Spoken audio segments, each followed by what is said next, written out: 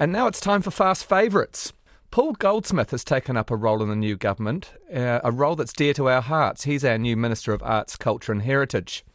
Before entering politics, Goldsmith was a historian and a biographer.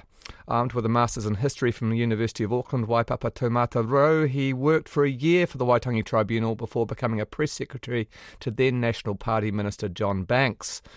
Starting with Banks, Goldsmith has been a biographer of several leading right-wing political and business figures, including Don Brash. So politics was clearly beckoning, and Goldsmith was first elected to Parliament in 2011. He was spokesperson on arts, culture and heritage and opposition between 2017 and 2020. And he joins us to share his cultural preferences. Minister Goldsmith, congratulations.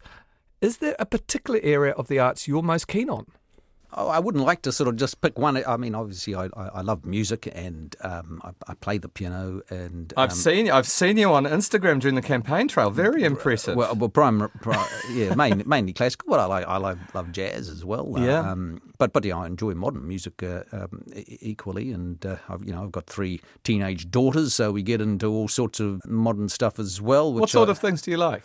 Oh, well, I mean, I like Benet, for example. I'm a traditionalist in the sense that, if I chose myself, I'd listen to a bit of Neil Finn or something like that. But yes. He's playing Fast Favourites with us in January. So is that right? You're in Yeah. No, I like his stuff. The Gentle Hum is my favourite of him, the Finn brothers, where it's just a great little piece. I love it. That's great. They're great together too. Yeah, they are, and so I enjoy that. But our recent generation of young musicians like Lord and Benet and all those, that's fantastic. They've done so well and so incredible.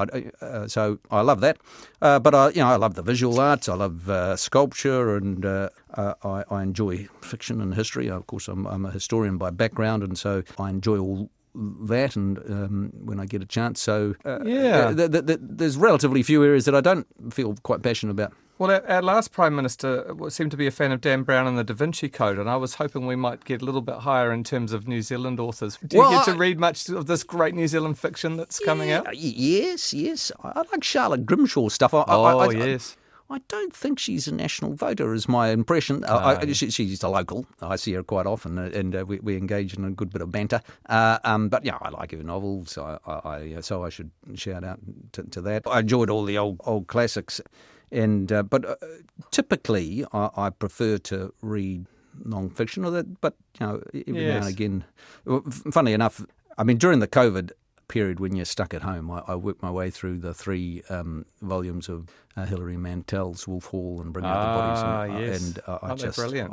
Just sensational. I'd just be sitting there on the couch with all the lights turned off, with a little sort of dark thing, and imagining myself sitting in these dark rooms with the light flickering, working my way through those. And so that's been probably the most enjoyable recent novels I've read. But Yeah. I saw a photograph of you recently with the New Zealand composer Victoria Kelly. I think it was at the New Zealand On Air function. They've just put a report out that she's done. Yep. I went to hear her Requiem. That was pretty special. What did you think of that? Well, it was a wonderful piece of music. And of course, I love some of the poets.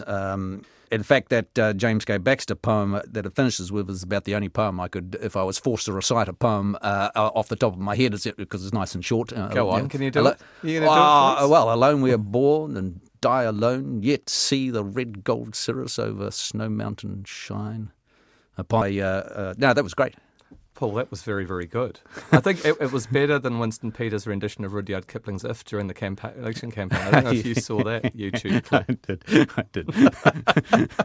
Well, you were talking about... And better than Shane Jones's sea shanties as well. Oh, yes. We talked about those on our show a little bit as well, on our election coverage. It's interesting that you were talking about not necessarily always aligning politically with artists, because artists, I think, are pretty notoriously on the more of the left often, aren't they? Yeah, that's all right. But that's how it is. Although I don't think their audiences necessarily are. Not at all. And a lot of the people that are obviously most generous in a philanthropic sense, of course, span the whole spectrum. And that's as it should be. I'm not precious about all these things. You get these poets and things getting stuck into us all the time. But, let rip. Well, indeed, I was just reading a little bit of your biography of Alan Gibbs, and what the most interesting bit for me was the recount of him having, the likes of Aotearoa and Colbert and a whole lot of New Zealand artists out on his farm and talking politics. I met Bill Colbert, actually, those sort of illuminated milk cartons and things like that. That's stuff. The one. It is remarkable stuff, and we mark his passing as well as Ralph's. But he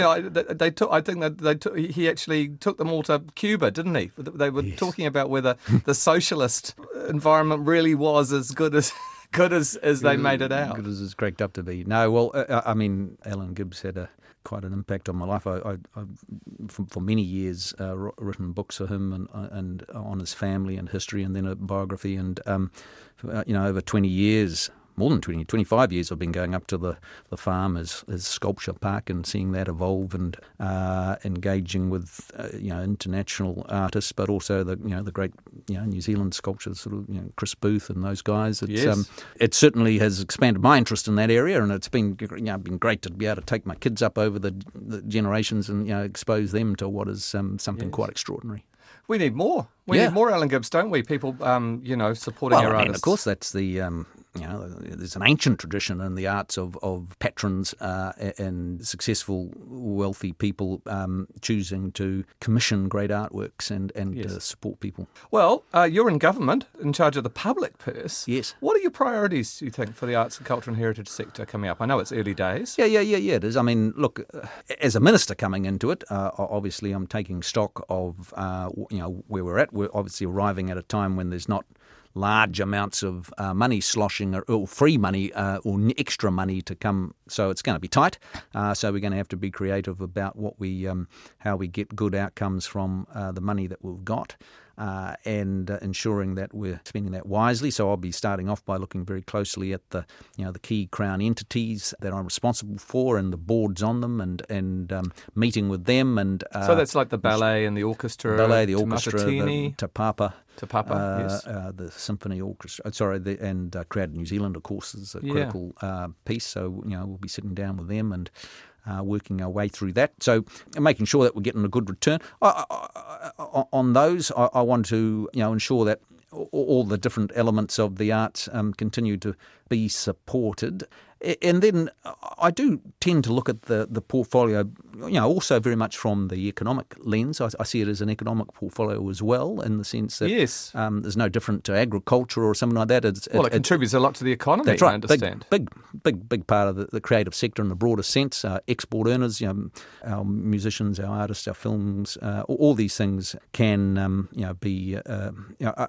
We have huge potential. The issues there are relevant for all sorts of businesses in terms of just trying to reduce the burden of form filling and tedium that people have done. I mean, I've experienced that. I had 10 years making a living out of being a writer, and living on your wits, trying to get through all the hoops that any small little business operates, and there are thousands of artists out there that have the same sort of issues, and I certainly come at it from that perspective as well. Well, looking at Creative New Zealand, they've already indicated that they're going to have less from lotteries next year. Then the amount, as I understand, is reducing. So they're signalling they're going to have less money to give out. Are you able to assure us that Creative New Zealand's funding isn't going to get cut?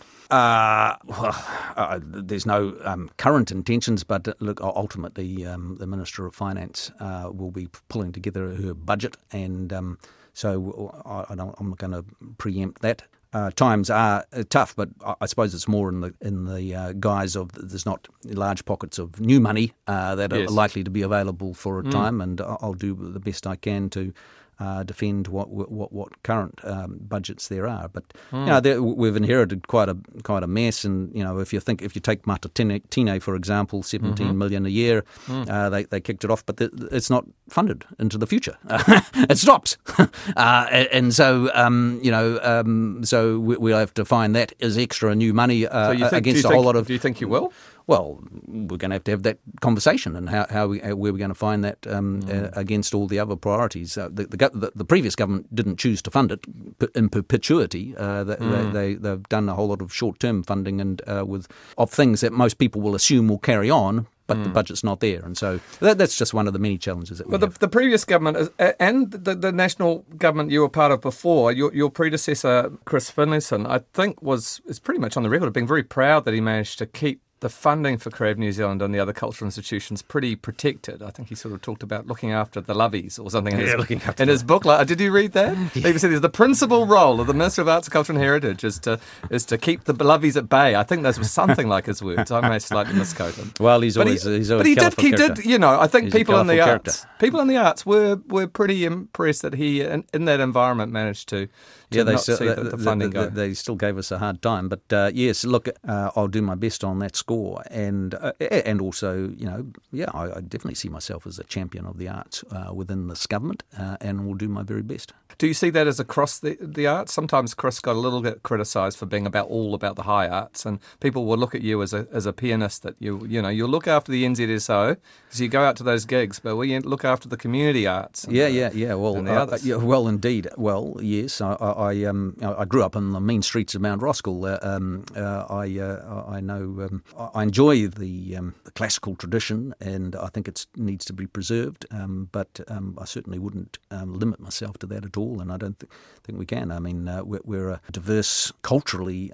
Auckland is extremely conscious of that. In fact, one of the first things I did actually as minister, just by sort of accident, was to go along to the Auckland Art Gallery on the weekend and for a very small opening of some Sikh art actually in the collection. And what had happened was that a young guy, student, had sort of asked himself the question, I wonder what art we have in the collection relating to Sikh. And they went through, and they were all incorrectly labelled, but he could read the language and work out what was going on, and actually identify that they weren't just Indian art, they were Sikh art and from the Sikh period, and there's 5 of them or whatever, and he got up and told the story, and it was just a nice little example of the incredible diversity we have in Auckland in particular, in these communities. Yes. It's favourites. I would love you to pick a song for us to play, a New Zealand song. A New Zealand song. Yeah. So this is, what do you want, a bit of get up and go? Well, I could ask you to play the piano, but I haven't got a grand close by. Well, you should play Super Groove. Can't get enough.